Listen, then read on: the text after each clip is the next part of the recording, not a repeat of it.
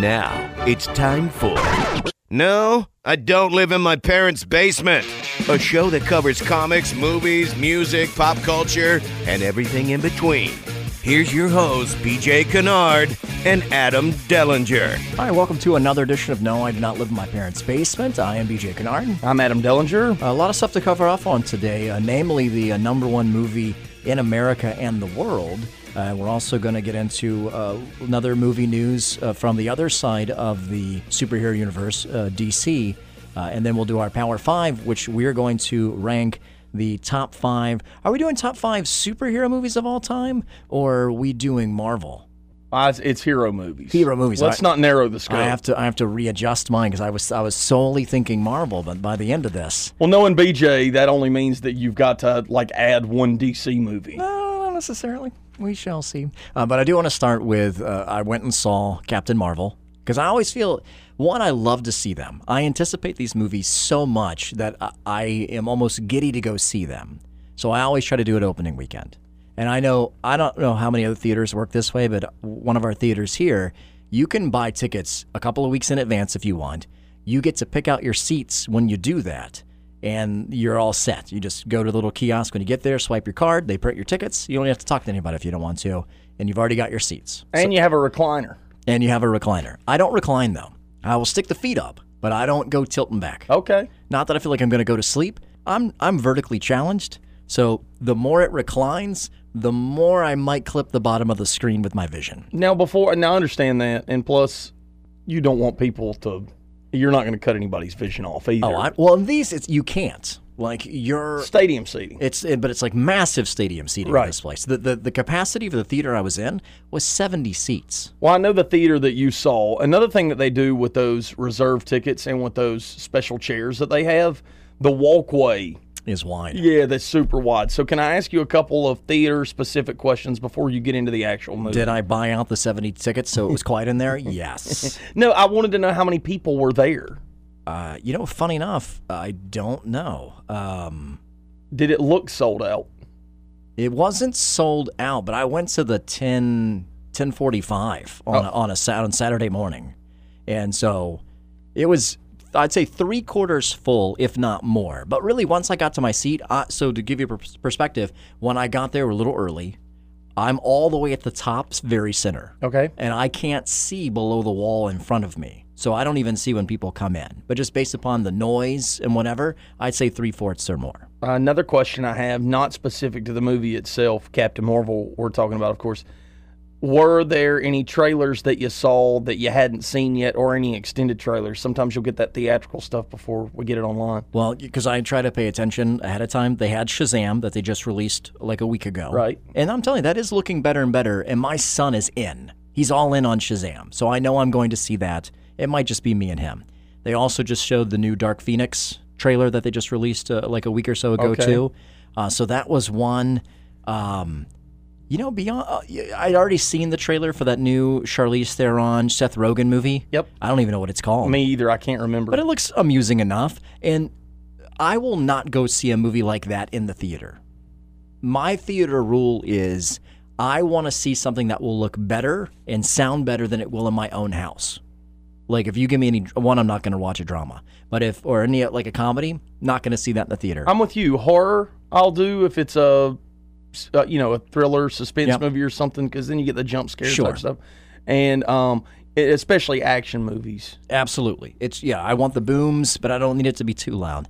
And we did Captain Marvel in 3D, which was pretty spectacular. Okay, and that IMAX 3D back home. We don't have an IMAX 3D where we live, but we do. We've got the Big D theater. I thought they shut that down. Maybe they did. They did. They closed it last year. Well. So I never went. So to the movie, though. Yeah, I will tell you the most, and you might have seen stuff on the internet already about this. The first part of the movie is such a feel good that you're almost set up to enjoy whatever's happening next. And the very first thing that happens is they show the Marvel intro. They show the M, and the M has got like a super, maybe it's Captain America. And then they show the A, and the A is filled with the Hulk, whatever it happens to be. And they go through all of Marvel, and it's like this kind of look through Marvel cinema. Instead, they replaced it with Stan Lee. And they showed everything that Stan has ever done as they're rolling right through this. That's awesome. And when you see it, part of you is almost like, oh, I think I'm gonna get a little weepy-eyed. You know, it's sensitive, and and I didn't expect it. And so that was very thoughtful of Marvel because I mean, my man has been in every single Marvel movie, even the bad ones. Heck, he even made an appearance in the gosh darn Teen Titans animated movie from like a year ago. Spider-Man Into the Spider-Verse. Yeah, also in that as What well. is he was a clerk or something in that one, right? Wasn't he a store clerk? I think so. Yeah. And he does have an appearance in Captain Marvel. So I was thinking when I saw that, oh, well, maybe he's not going to be in this. He does, and it's a really good cameo. I don't want to ruin that. The internet's got some things on that, but I'd rather wait and let someone, hear it for the first time. And so as it's starting to come on, that Marvel thing happens, I really do start to get like just giddy with anticipation because I know that I'm about to see something very cool. Even if I'd never seen a trailer for this, if I just knew it was a Marvel movie, I know it's going to be good because that's just what they do. And that's the feeling that I got. And this movie starts and finishes without you realizing how much time has passed. And I love movies that do that. Okay. It flows so well that even the lulls are not lulls. You're never sitting there going, oh, I wish they'd move this thing along. Infinity War did the best job of any movie that I've ever seen at doing that time flow deal you're talking about where, what's the runtime on that? I'm going to say 2:15. No, Infinity War, more than that. Is it close to 3? Because this, I think, was 2:08. See, I didn't feel like Infinity War. Like you feel like you sit there for 90 minutes and then you're back in the parking lot again. That's what you're speaking to here, right? Absolutely. And this one, I'm doing runtime now because I'm curious. Oh, Infinity War, 2 hours and 40 minutes. Okay, see, so that was basically a half hour sawed off. I didn't even notice. Yeah. I mean, yeah, so Infinity War, or I think Marvel does a great job of that. This does take liberties. Now, I think I'm with most people. I don't know everything there is to know about Captain Marvel. Right. And how she came about. I knew there was Marvel, the male Captain Marvel at first, and then somewhere in there was an accident. Something happened, and she was able to, get her powers from him through some sort of an explosion, like whatever it was.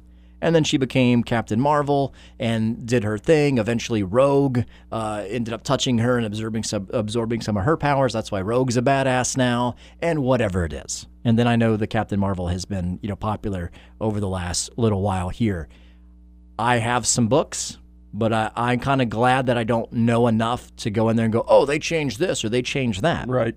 I will say, and I'm not going to give this away, there is a pretty major change, significant change to the Marvel mythos of something that happens in this movie. I don't want to get any more specific than that. It's big enough that it changes some of the hypotheticals that comic book people will sit around and talk about future movies. Sometimes you'd sit around and go, hey, it would be cool, man, if they did the Mandarin for real and let the Mandarin go in there and not be, a fake Mandarin. Let it be the real one with the 10 rings and blah, blah, blah. You kind of hypothesize about what would be a good Marvel movie. Right. Something that's been hypothesized as a cool Marvel movie now cannot happen because of something that happens in this movie.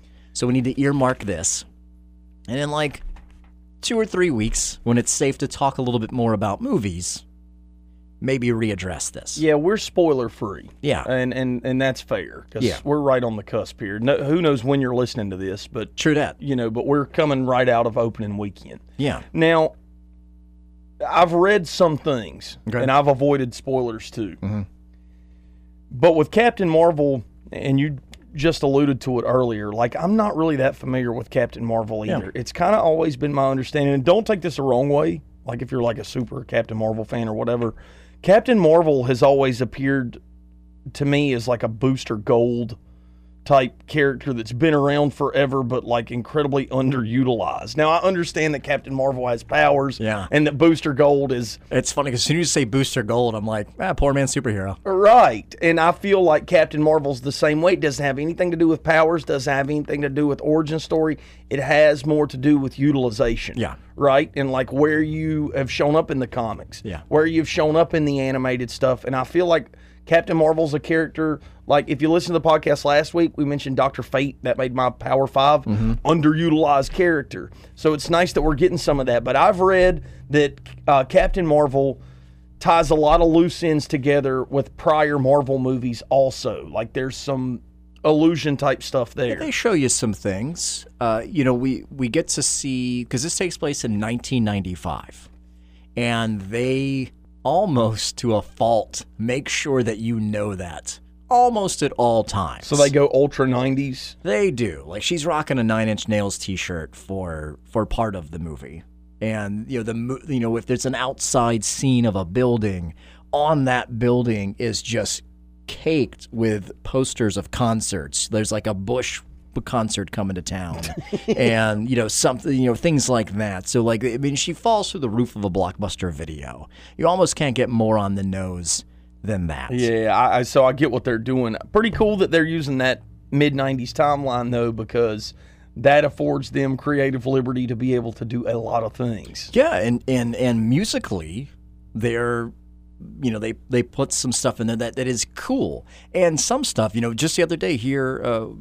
outside the podcast, we were kicking through some old 90s alternative songs, which I'm very familiar with. That's where I've spent most of my radio career. And some stuff that not that I would deem unfamiliar, but maybe for someone who's just the casual fan, there's a couple of tunes that I would think they would know, but maybe they wouldn't know. At least one or two of songs like that get used in this movie.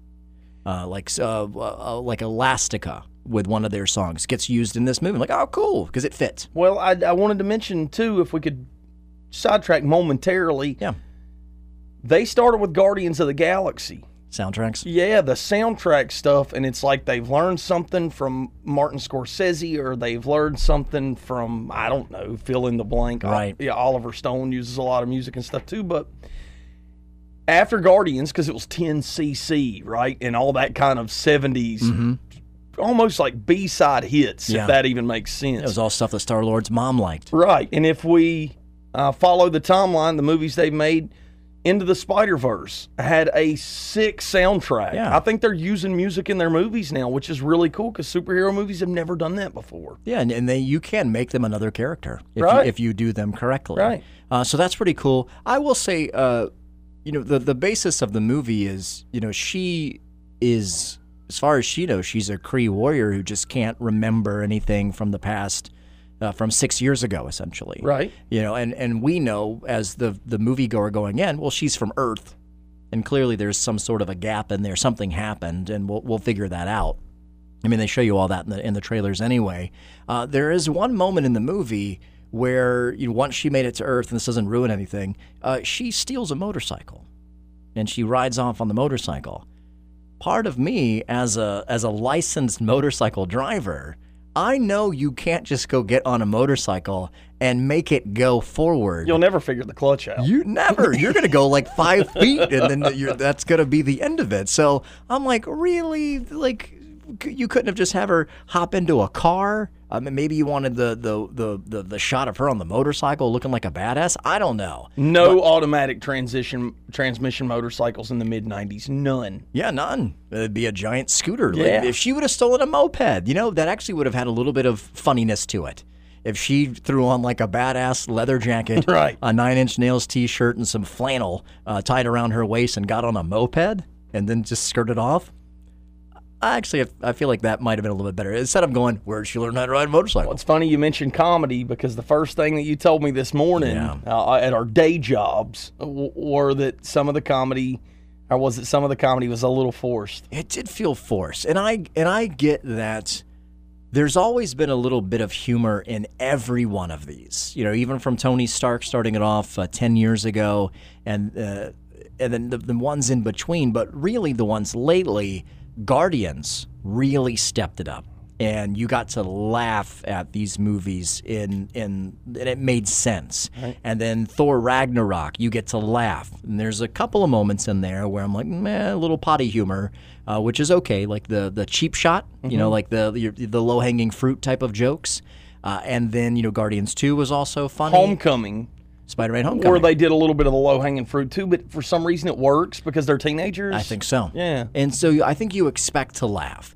Now you've got, really, I feel like this is one of the smallest casts since they've expanded the Marvel Universe. Because before you had, if you did Iron Man, you've got Tony Stark, you've got Jon Favreau's character, why am I blanking on what his name is? Stark Industries. Yeah, he's got a nickname, and I feel like it starts with an H. I'm going to kick myself here in a little bit. I'll have to maybe you can Google it for me. And you've got Pepper Potts, and then you've got Stain as the bad guy. And that's really the 4 people you've got in that movie, with a few people coming in and out. And then it just gets bigger and bigger and bigger as everything has gone by. Thor had about 4 or 5 characters in it. This is her. You've got her crew from Kree, and then you've got Sam Jackson.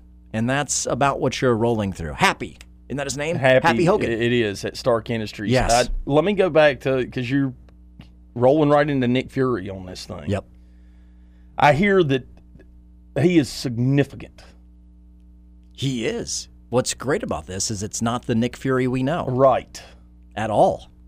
Not even close. It's a whole different character altogether. Yeah, not even close. I mean, this ranks in with the most screen time Nick Fury has had. I would venture to say this may be, if you took all the Nick Fury scenes and combined them together, this might top how much you've seen Nick Fury. And this is a lighthearted, S.H.I.E.L.D. exists, and it's 1995. And what's cool about this, if I'm not mistaken, I saw this somewhere, I'm pretty sure that the Sam Jackson that we are seeing on screen is the Sam Jackson from The Negotiator with Kevin Spacey.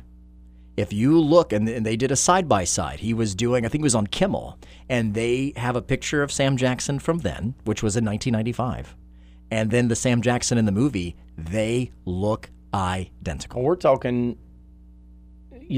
not far off from Pulp Fiction. Yeah, I mean, not too far off from Jules.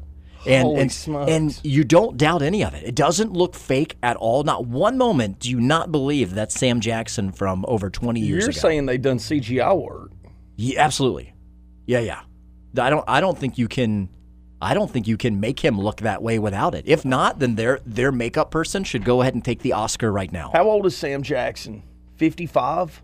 In real life? Yes. No, Sam's got to be in his 60s. Is he 60 years old? Got to be. I'll go there. Yeah, Google that. And so he looks just like the dude from The Negotiator, and he is a fun, lighthearted Nick Fury, and everyone just calls him Fury. That's the way it rolls in this one. Sam Jackson's 78. How old is he? Sam Jackson is 70 years old. Wow, good for him. Man, almost 55. Maybe he had to be. That's how old he was in this movie. Right.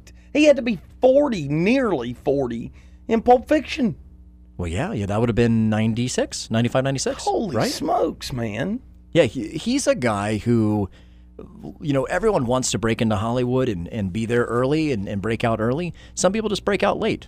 I mean, Sam had some stuff, but really, I think Pulp Fiction's what put him on the map. Google Bob Seger, music equivalent. Anyways, go ahead. Yeah, I know how old Bob Seger is. Yeah. 107. Well, he didn't make it until he was like 40. It's that whole thing, yeah. Yeah, and so, Sam's done a crap ton of movies since then. So he's tons of fun in this. We do get to see Agent Coulson. And Coulson plays a role, but it's not, pivotal in any sense. But it was nice to have him back in the fold because in the Marvel Cinematic Universe, we haven't seen him since the Avengers because my man is dead. Right. We've had him in the TV show, but they don't necessarily let those two things intersect much. They let the movies come to the show. They don't let the show go to the movie. So it was kind of nice to have him around. You can tell that Brie Larson and Sam Jackson have a really great chemistry about them. At this point, they've done 2 films together. I think Avengers Endgame marks the 3rd, because she had said we've done 3 films, but I think it's Kong Skull Island for 1. Oh, okay. This one for number 2. And then I'm assuming, because we know she's in Endgame, we know Nick Fury will be in Endgame as well, that might mark 3. Because also Loki is in Kong Skull Island.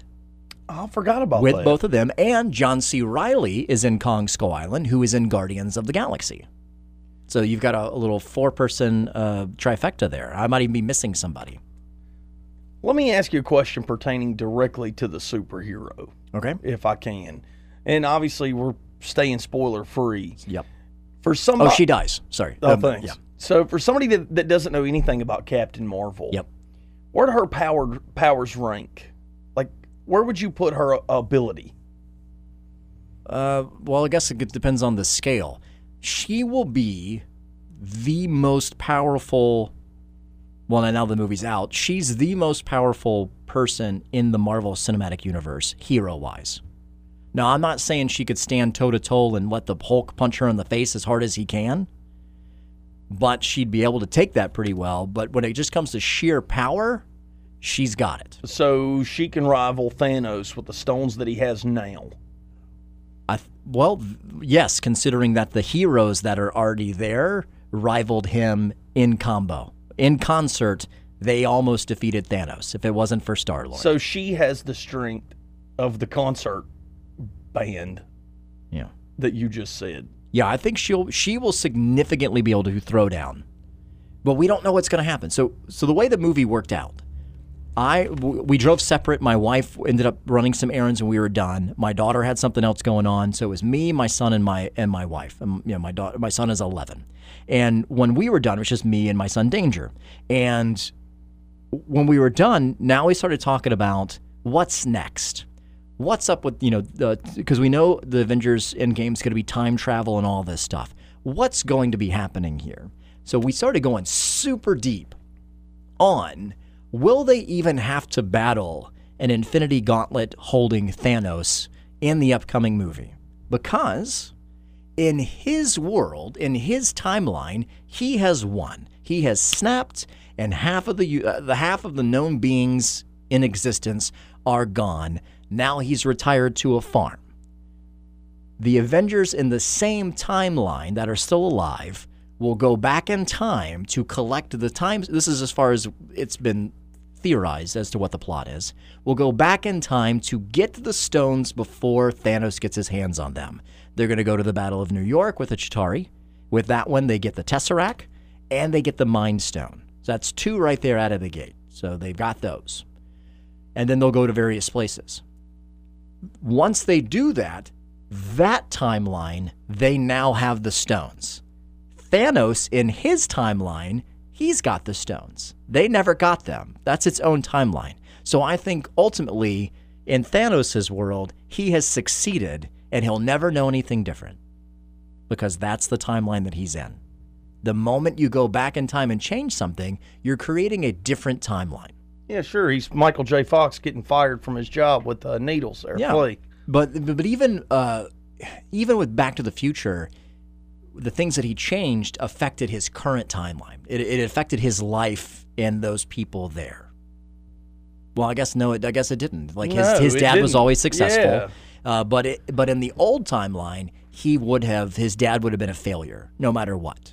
So you're saying that they're going to spin off an entirely like an alternate universe altogether? I'm just saying when you get into time travel movies, then this is the stuff that you have to either figure out how do you want to do it. And the reason why you can think this way is Russian Doll on Netflix right now. Did you see the whole thing yet? Not the whole thing. I'm halfway through. So what they do a great job of is she makes a point in this. The TV show is like, for those that don't know, it is like Groundhog Day, except set in New York with a hipster, kind of going through her life.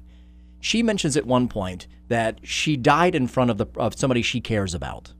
And when she woke back up or started her life over again in this groundhog scenario, she was kind of sad at the fact that person now in that timeline will live the rest of her life with her being dead.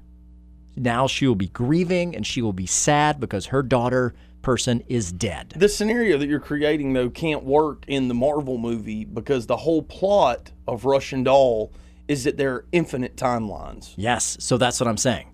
You can do it that way, or you can butterfly effect it. Thanos is sitting there in his cornfield or whatever he's growing in his maze, and he looks over to the right, glances at his infinity broken gauntlet, the rocks or the stones are still in there, and all of a sudden, one of them fades away. Now that's the Marty McFly. And then that's what I think is what is going to happen the way Marvel will do it. I think instead of making it too crazy and too broad, though I will tell you, if you haven't checked out all of Russian Doll, go watch all of it because they really do a great job of making you understand how time can work and how the various realities of time are set. Because it's bananas if you want to just get into the different scenarios. Yeah, but I think the first scenario that you presented, there is a hole, and that's the fact that you're sending people from Thanos' timeline back in time to correct something that happens in the future. Now, if they don't stay in that timeline that they go back to, if they try to come back to the present, it without a doubt affects Thanos' timeline. Without a doubt. If they come back to their timeline, if they come back. Yes. Now, the theory that you're presenting is that they go back, alter where the stones are, and stay in that timeline. Well, I'm saying you can do that. I don't think Marvel will do that. I think there's a reason why Marty McFly, the picture was fading, and then the picture came back. And there's a reason why his dad was successful and all that stuff, because it's easy for the viewer to understand. It's easy to go, oh, well, they grabbed that stone back there and it disappeared from the gauntlet where Thanos was. Now Thanos is pissed and he's about to come figure out what's happening to his stones, and he's going to start time traveling himself and whatever happens. Well, for people that read comic books, like you and I don't mind that scenario. But we oftentimes forget that, the ultimate goal for Marvel and Disney and is money. Yeah. You can't make money unless it makes sense. Yeah. And Marvel does a great job of that. I mean, look at Ant-Man. Look at Guardians of the Galaxy. You've got a talking raccoon and a talking tree who says, I am Groot. So it says 3 words. And then a dude who's so literal and with his comedy, which is Drax and all this. And none of that should make sense. Why would you make that movie? And they took it, and it is a phenomenally fun movie. They totally went on that. This is much easier to grasp. This is just you've got a chick who's superpowered and she's trying to save the world. The end. It's a superpowered James Bond. How is Brie Larson? Brie's great, but she's part of the forced moments that we need to be cute here. Let's be cute. Can I present another issue Sure. that I have with the film? We're wrapping up a very long story, right?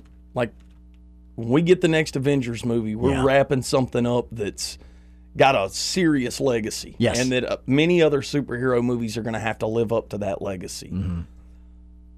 I don't like the fact that they've introduced an all-powerful character, somebody that's new, that hasn't been around, that's going to come flying in before the final movie's made. And that's just a personal criticism that I have. Well, there have been some things out there as to where has Captain Marvel been this whole time. Because and this doesn't spoil anything, in the Avengers Infinity War, in one of the end credit things, you see him, Nick Fury, with his pager, press a button, and then you see the Captain Marvel logo, and then it fades to black, the scene does or whatever. So you know that a signal has been sent to Captain Marvel via a pager. It's all the internet's talking about. Yeah, so now we see when he actually gets that pager, and and she's like, hit me up for emergencies, or hit me up for an emergency or a big emergency, whatever it happens to be. So well, where's she been? And so Kevin Feige had to come out and say, hey, look, let me tell you this. Who's to say he hasn't pressed the button before? And she didn't, and she wasn't available. Right? I'm busy saving this other world over here. I can't make it. Maybe after the Battle of New York, maybe she popped in and was like, what can I help you with? You know what? My boys took care of it, and they did a great job. But you want some coffee? Next time. And maybe she left again. We don't know that. Don't like that theory either. You mean to tell me that the Guardians of the Galaxy never ran across this person one time, right? Well, we don't know. Maybe she did. Well, that's what I'm saying. They're going to write this character in, and it just kind of seems... Well, it just seems unbalanced. Well, she could exist. The universes are so big. Yeah, but we're doing that again, though. We're creating all of these universes, and that hasn't been established in the movies yet. Well, we know that we know that they're in the stars, like Guardians of the Galaxy, for instance. They go to various places, and we've also learned via Thor that and the tree that there are these other worlds, and Doctor Strange as well. So we know it's all out there, and maybe the Guardians of the Galaxy are very familiar with Captain Marvel, but maybe they're not friends. Maybe they just know of her. And so when the going gets tough, they don't call anybody. Because if you think about how fast all this that in Avengers Infinity War took place, from the moment the Guardians get involved, which is rescuing Thor and then going about their business. Thor and Rocket are doing their own thing with Groot, and then they get mixed up very quickly in the battle on Titan. They get found with Iron Man and all that. And then where's the time to call anything? They formulate a plan right there. Who knows if they even think about calling, my good friend Carol. Well, maybe this is part of my problem too. And once again, it's a personal criticism. But we've still written a movie in which we believe that this all-powerful brand new hero is going to play a vital role in whatever we're hoping is going to happen or whatever happens. Yeah. Otherwise, you don't make the movie. You don't make it end like it does. It just doesn't make sense. I mean, she is going to play a significant role probably in the final Avengers film. To me, it slightly discredits a lot of the other heroes that have been in the game for a decade. It depends. If you look at the end of Avengers Infinity War, you OP'd Thor, right? You overpowered Thor. You gave him Stormbringer, that is this now, weapon of the kings, which is great. That exists. I mean, Odin has his staff or whatever that thing is, and he comes in and he saves the day. He's able to probably kill Thanos. If Thanos doesn't, if he did go for the head or any of that, Thanos is dead. And Thor did that. Really without even trying very hard in that moment. Did he have to, almost kill himself to get that thing made? Yes, but he came in and OP'd that whole entire scene there and took care of business. If you allow that, you have to allow Captain Marvel, because we don't know what part of it she's going to play. My point is that the Thor thing is it makes more sense with the timeline of the movies because we've watched Thor, once again, for a decade. Mm-hmm. It is a character that you are familiar with as a general audience. And it just makes more sense from a theatrical standpoint. Yeah. This happens in comic books all the time. Like, how many comic books have you read, and they're going to, DC, Marvel, whoever, they're going to introduce a new character almost every time. The Action Comics 1000. Mm-hmm. This is a great example, right? What do we get in Action Comics 1000? Rogol-Zar. Right. An overpowered OP beast monster that is just here to ruin Superman's day. Yeah. You'll get that with new characters, and that's okay in the comic book world because that's issue 1000. Yeah. Right? That's true. So it's time to get some new stuff. Yeah. But in a series of movies like this, I just don't know how it's going to work. Yeah. I'm not saying that I'm not going to like it. Yeah. Because I will, man. I'll like the Avengers movie, but it just seems odd to me. Yeah, because, with Infinity War, I was surprised that the Avengers were able to dispatch the Black Order not as easily as they did, but as easily as they did. And that is, Corvus Glaive and Proxima Midnight and the children of Thanos for the movie. Typically, those are some badasses that, they did end up being killed at one point, but it's not something so easily done. But they had to, I think, kind of humanize it a little bit and maybe even prop up the Avengers to make it seem reasonable they could take on Thanos. Because in the comics, you've got Adam Warlock and you've got all kinds of people that get to help. The whole Marvel universe comes together, Silver Surfer, characters we don't have access to right now, to take out Thanos. So to do that, you could look at Captain Marvel as our Adam Warlock. You could look at Captain Marvel as maybe our Silver Surfer in this scenario, to where you need someone that can take care of business, but also other people can too. I think Thor's going to have a role in the upcoming movie. Not Thor, Hulk pretty well too. Well, yeah, because of what they did to Hulk in the last film. Mm-hmm. Check this out. So right now, We're going into March Madness, and we're going to get a basketball tournament like a week from yesterday. A popular thing going around right now on all the sports talk shows is, who do you got, Duke or the field? And we hear this in football too. The Patriots or the field? Who's going to win the Super Bowl this year? Now, if you assembled all the Avengers that are left, and I'm counting even people that aren't typically Avengers, so all the heroes that are left, and you tell me, hey, Thanos or the field, 1,000 times I'm taking the field. Every single time. Okay. Back to the Captain Marvel thing. All of a sudden, we have Captain Marvel, and the field is overpowered. Now it's stacked. Right. Yeah. I don't understand that. Well, Here's the question. okay. Because all I did was make a blanket statement. Sure. I'm complaining a lot.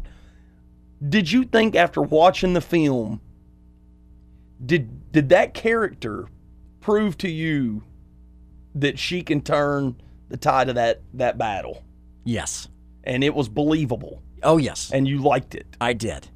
Yeah. Now, you know what, man? You're a good source. So Yeah. I'll just, I really did. I'll yield to you. They did a great job of explaining what was going on, how it's going on, and when she gets to be her, like when, because the first part we're trying to figure out what's going on with this movie, and then she, as she's becoming Captain Marvel, and when you get to see it full-fledged, it's one of those you're like going, yeah, like you're grinning on the inside, and you're like you're doing a little fist pump as something awesome happens. You're explaining Superman.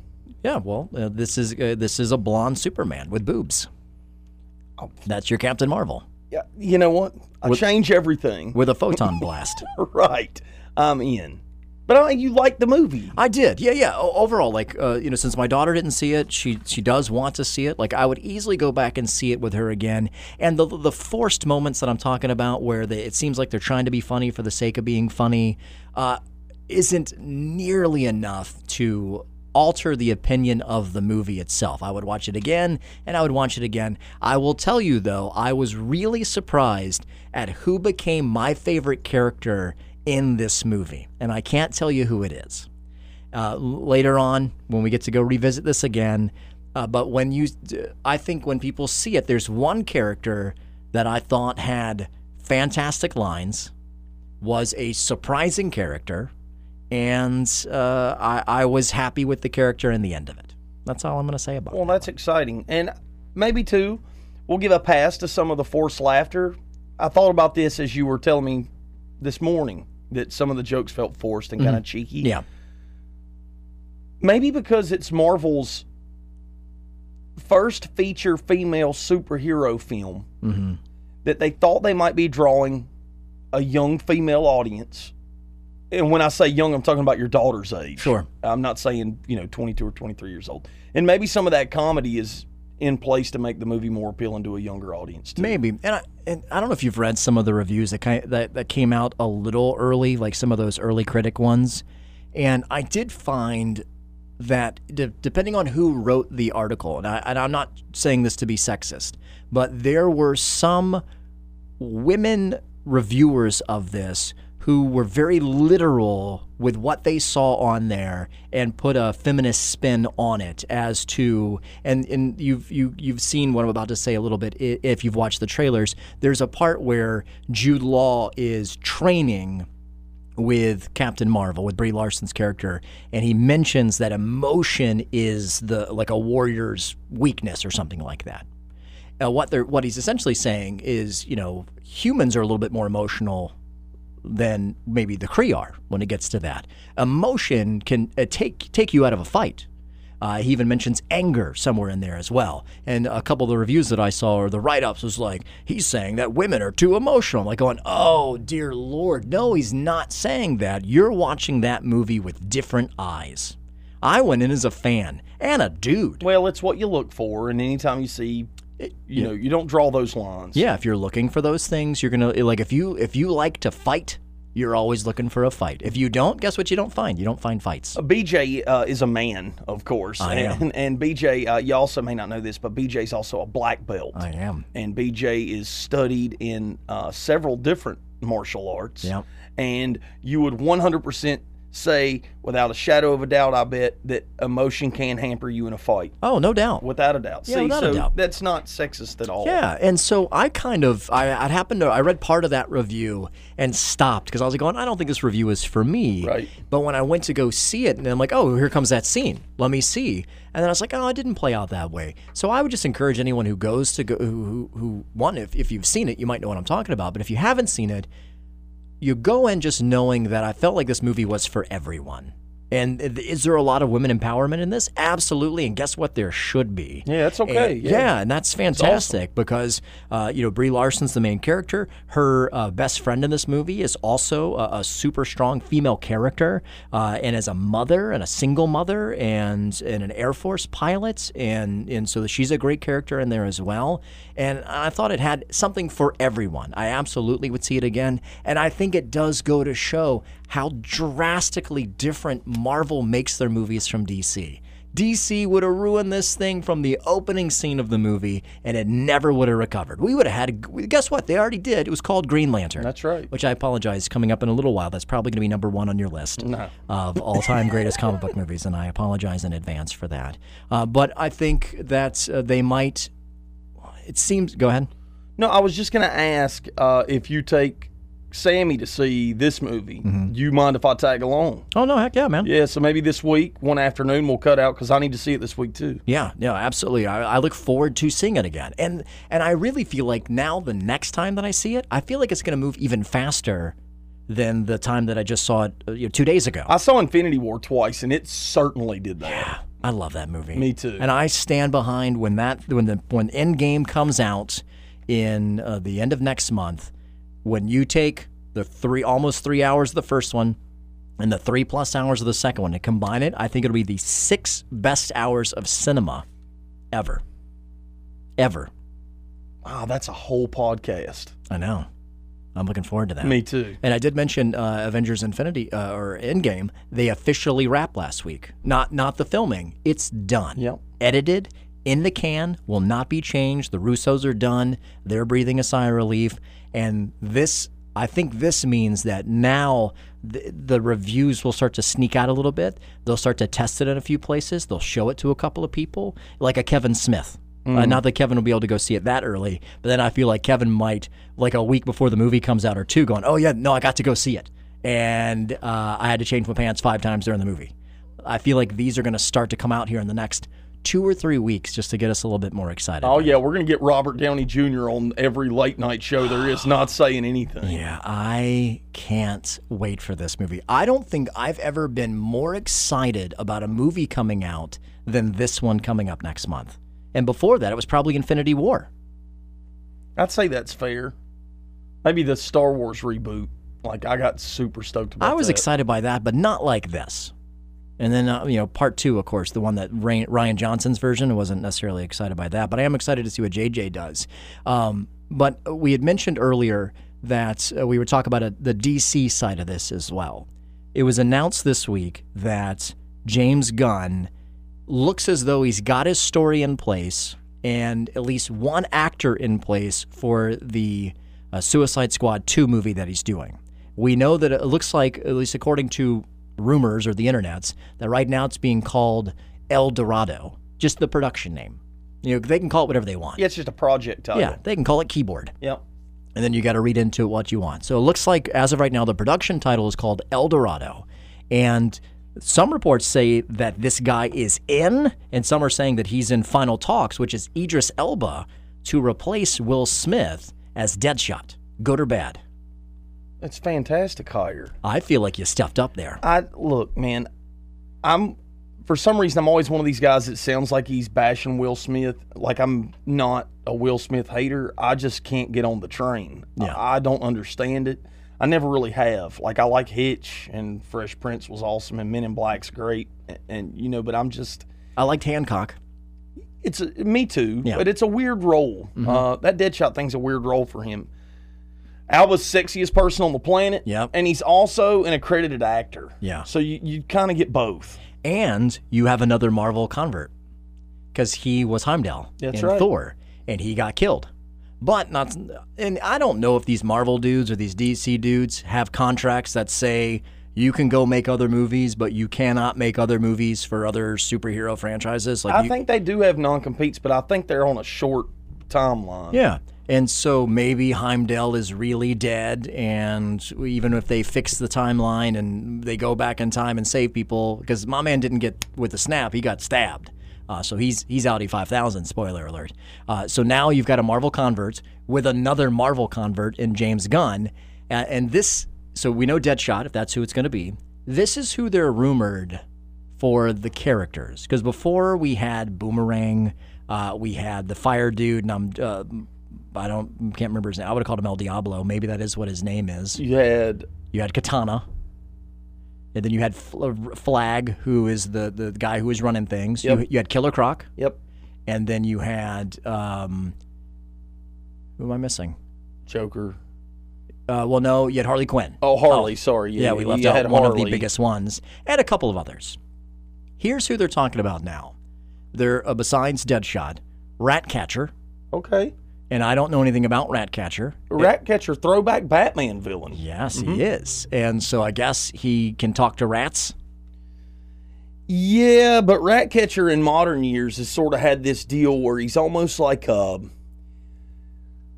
almost has some sort of like weird Mysterio type power, but it's not an illusion. Does that make sense? It's almost like it's not a magic, it's a hysteria scarecrow type. Okay. I'll you know what I'm saying? Yeah. So that's one. King Shark is another one. And if you watch Flash or any of those, King Shark actually just a week or so ago battled Gorilla Grodd. So I think that is your Killer Croc character in this. So that's kind of neat. Probably be a big CGI-looking dude. So you say Killer Croc is no more? Well, according to this, probably not. And if they did, they would just recast him. Because if they're recasting Deadshot, you're going to recast everyone. I thought Killer Croc would be a great Batman villain. Yeah, I think so. In a movie. But anyways. And then you've got Peacemaker. Okay. And I didn't know anything about that dude. Apparently doesn't have any powers. Nope. And they're talking about Dave Bautista maybe playing that role.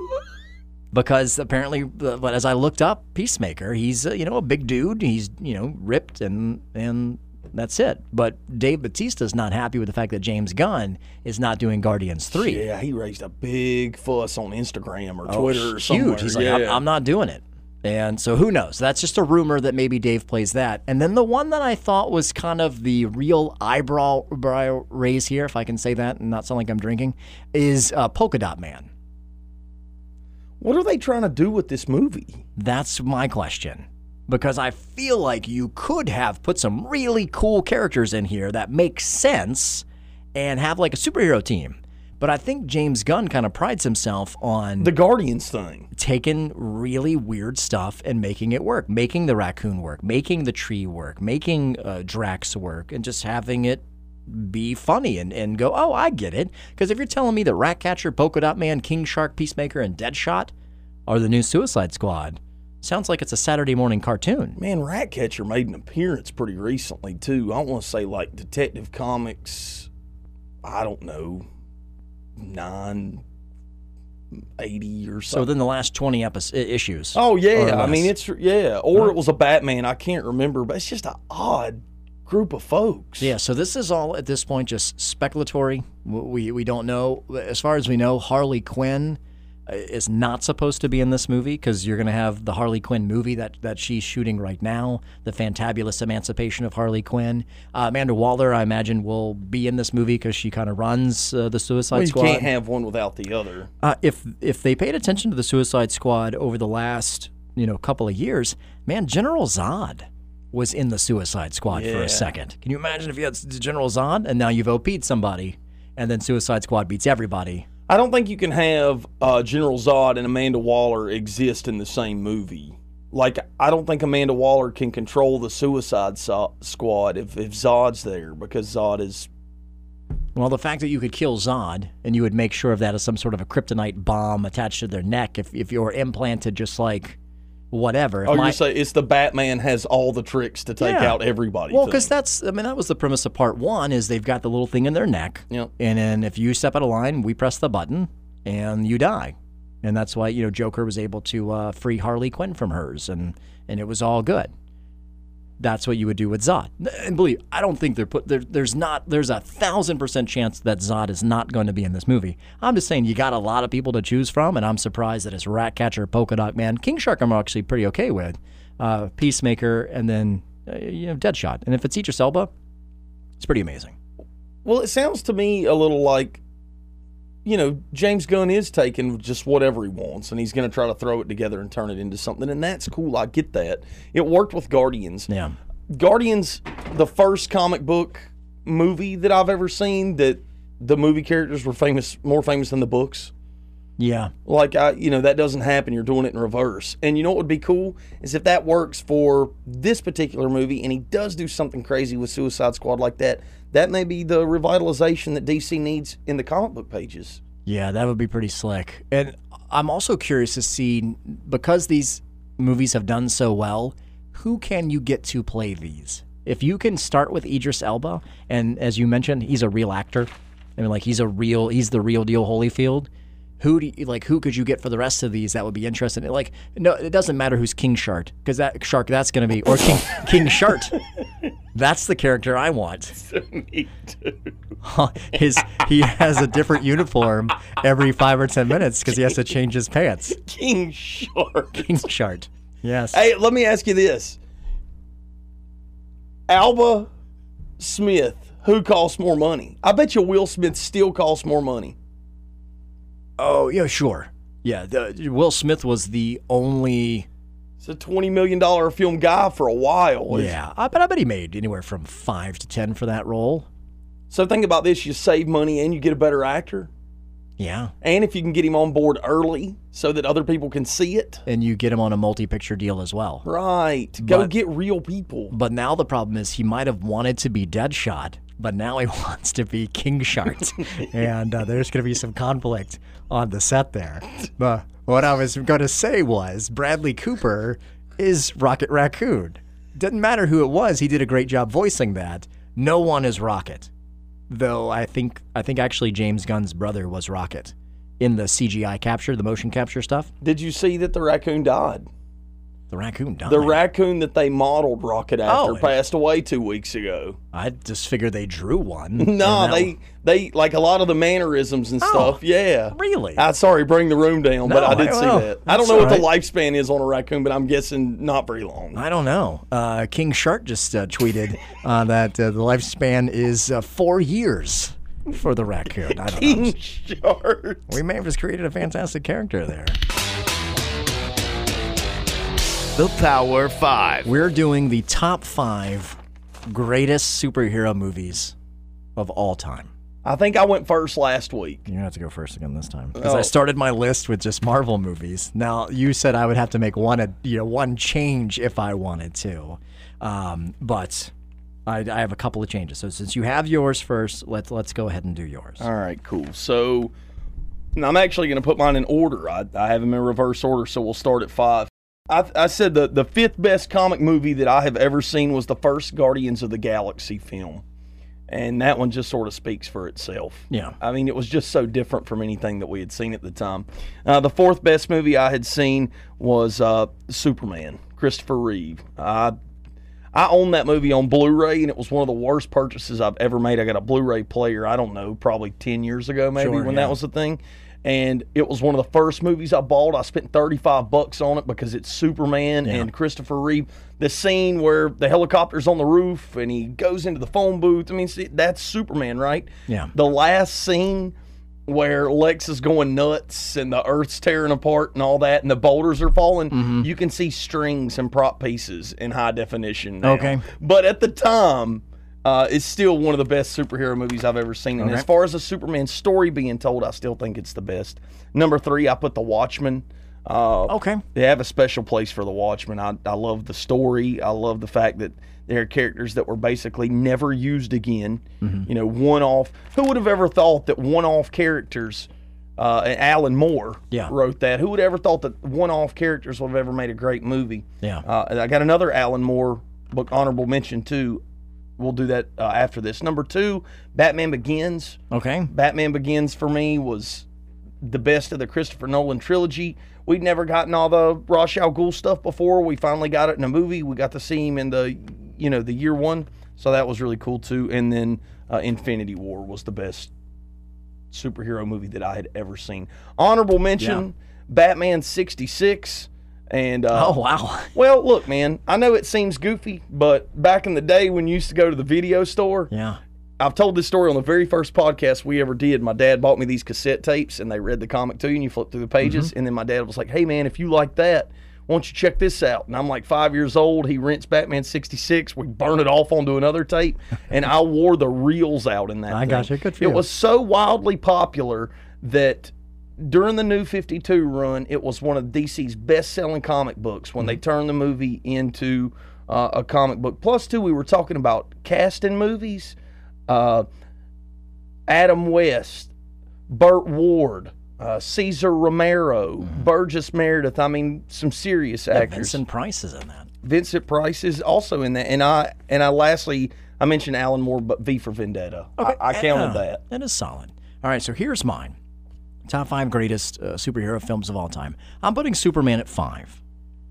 I feel like it could be higher, but unfortunately it was the first.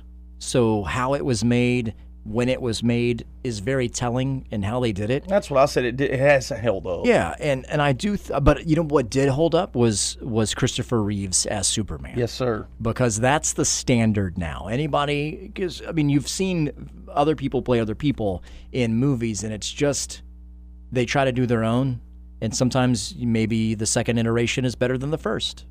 But in this case, everyone's just trying to catch up to what he's doing. You're right. Or what he did. So he's number 5 for me on that one.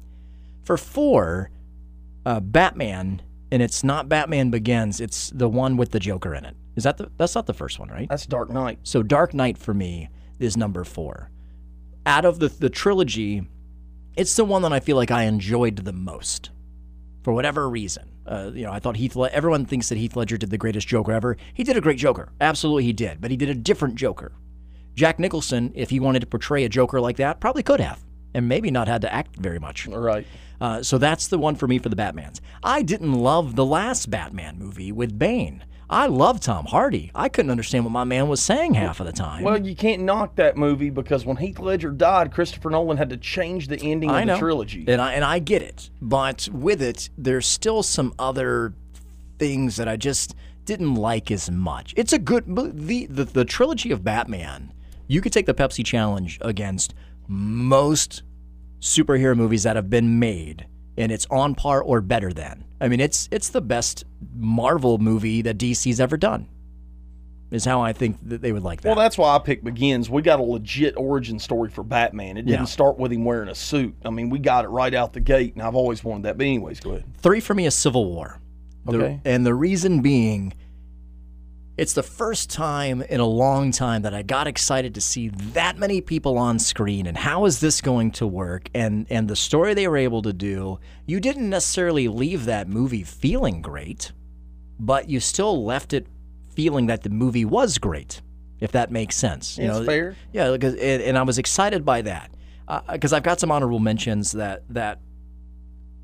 when I first saw them, kind of gave me the same feeling, but not like this. Number 2 for me on this is Thor Ragnarok.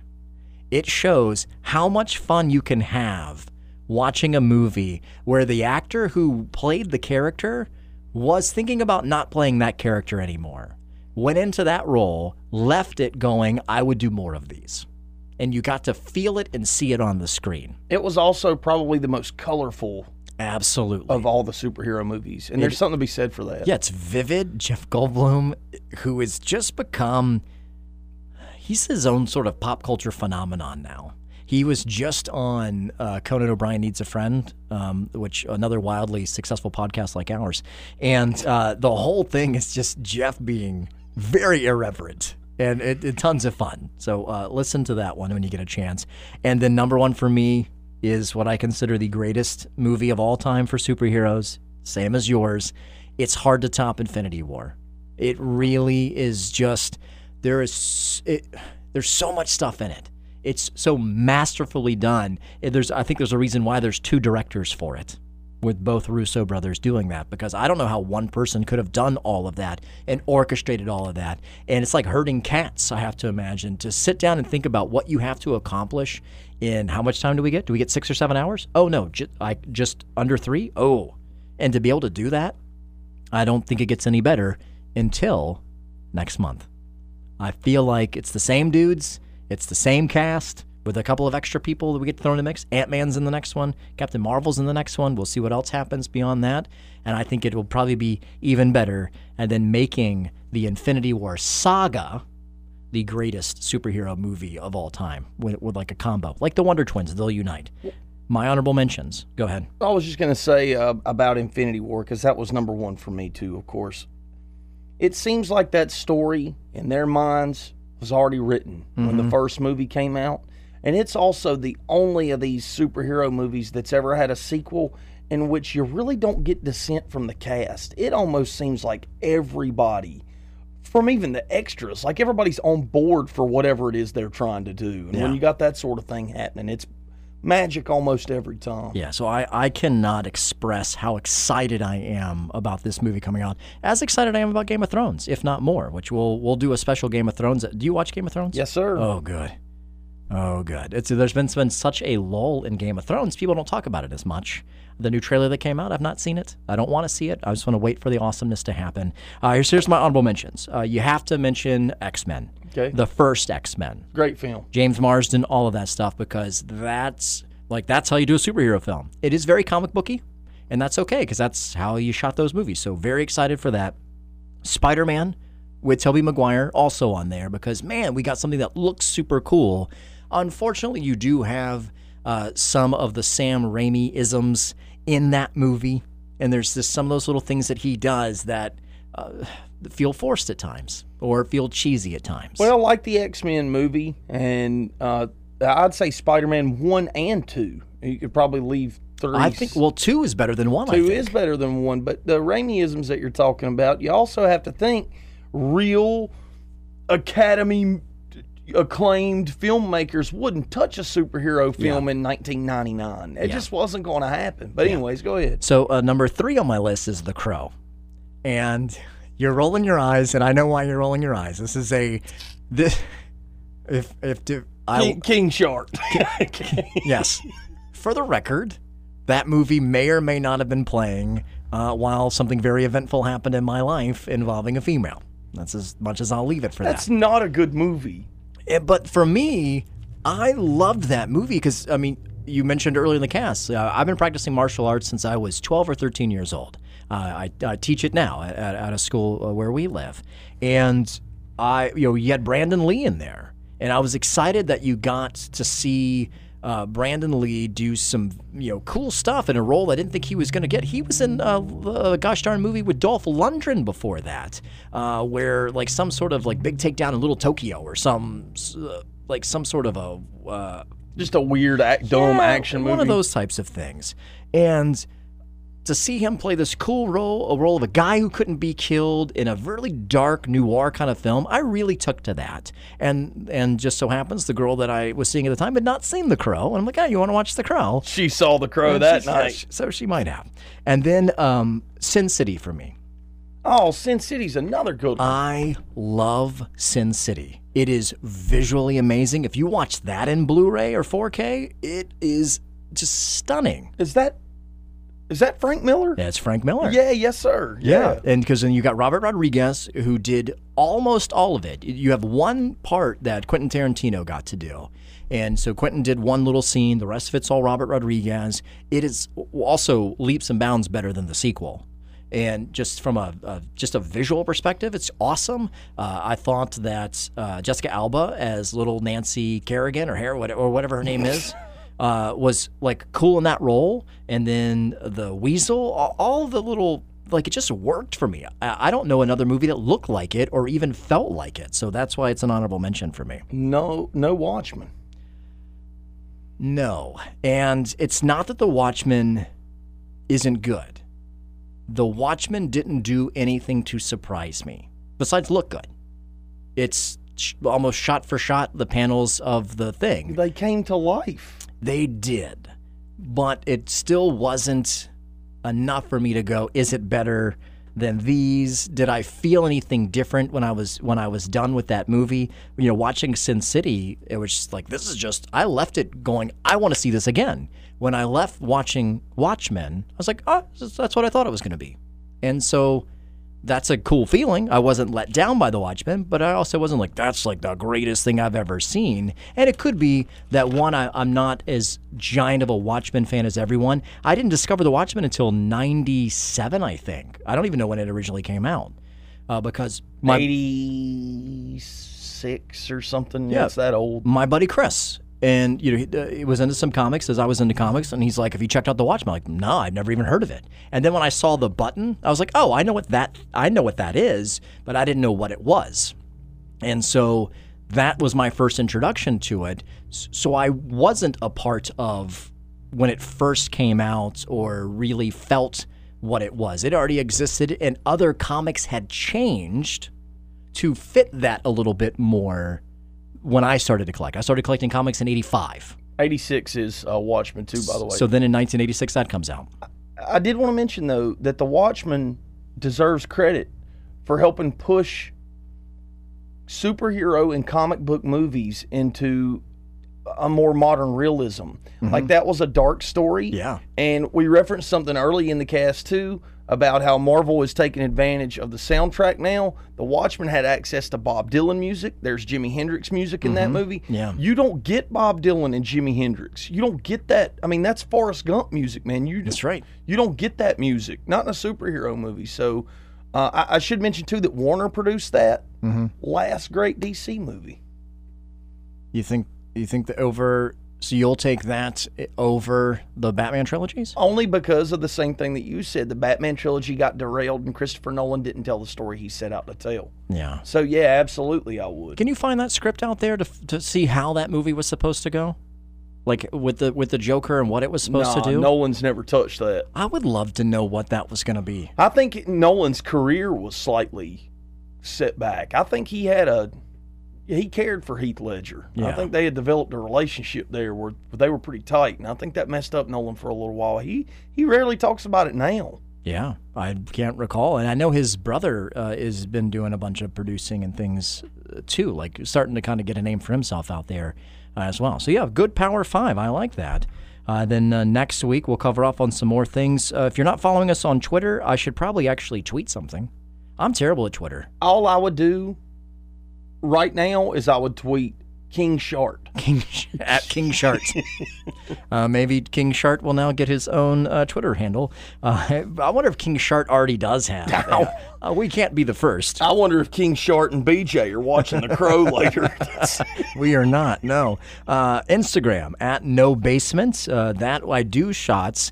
I just did one of doing something from what's called the Fox Lounge, talking about The Passage, which is the Mark Paul Gosselaar show on Fox. Oh, yeah. I love that show. And now by the time that this hits is pretty much over. Make sure you subscribe to us. Tell your friends, your family, your grandma will love this cast if she loves superheroes.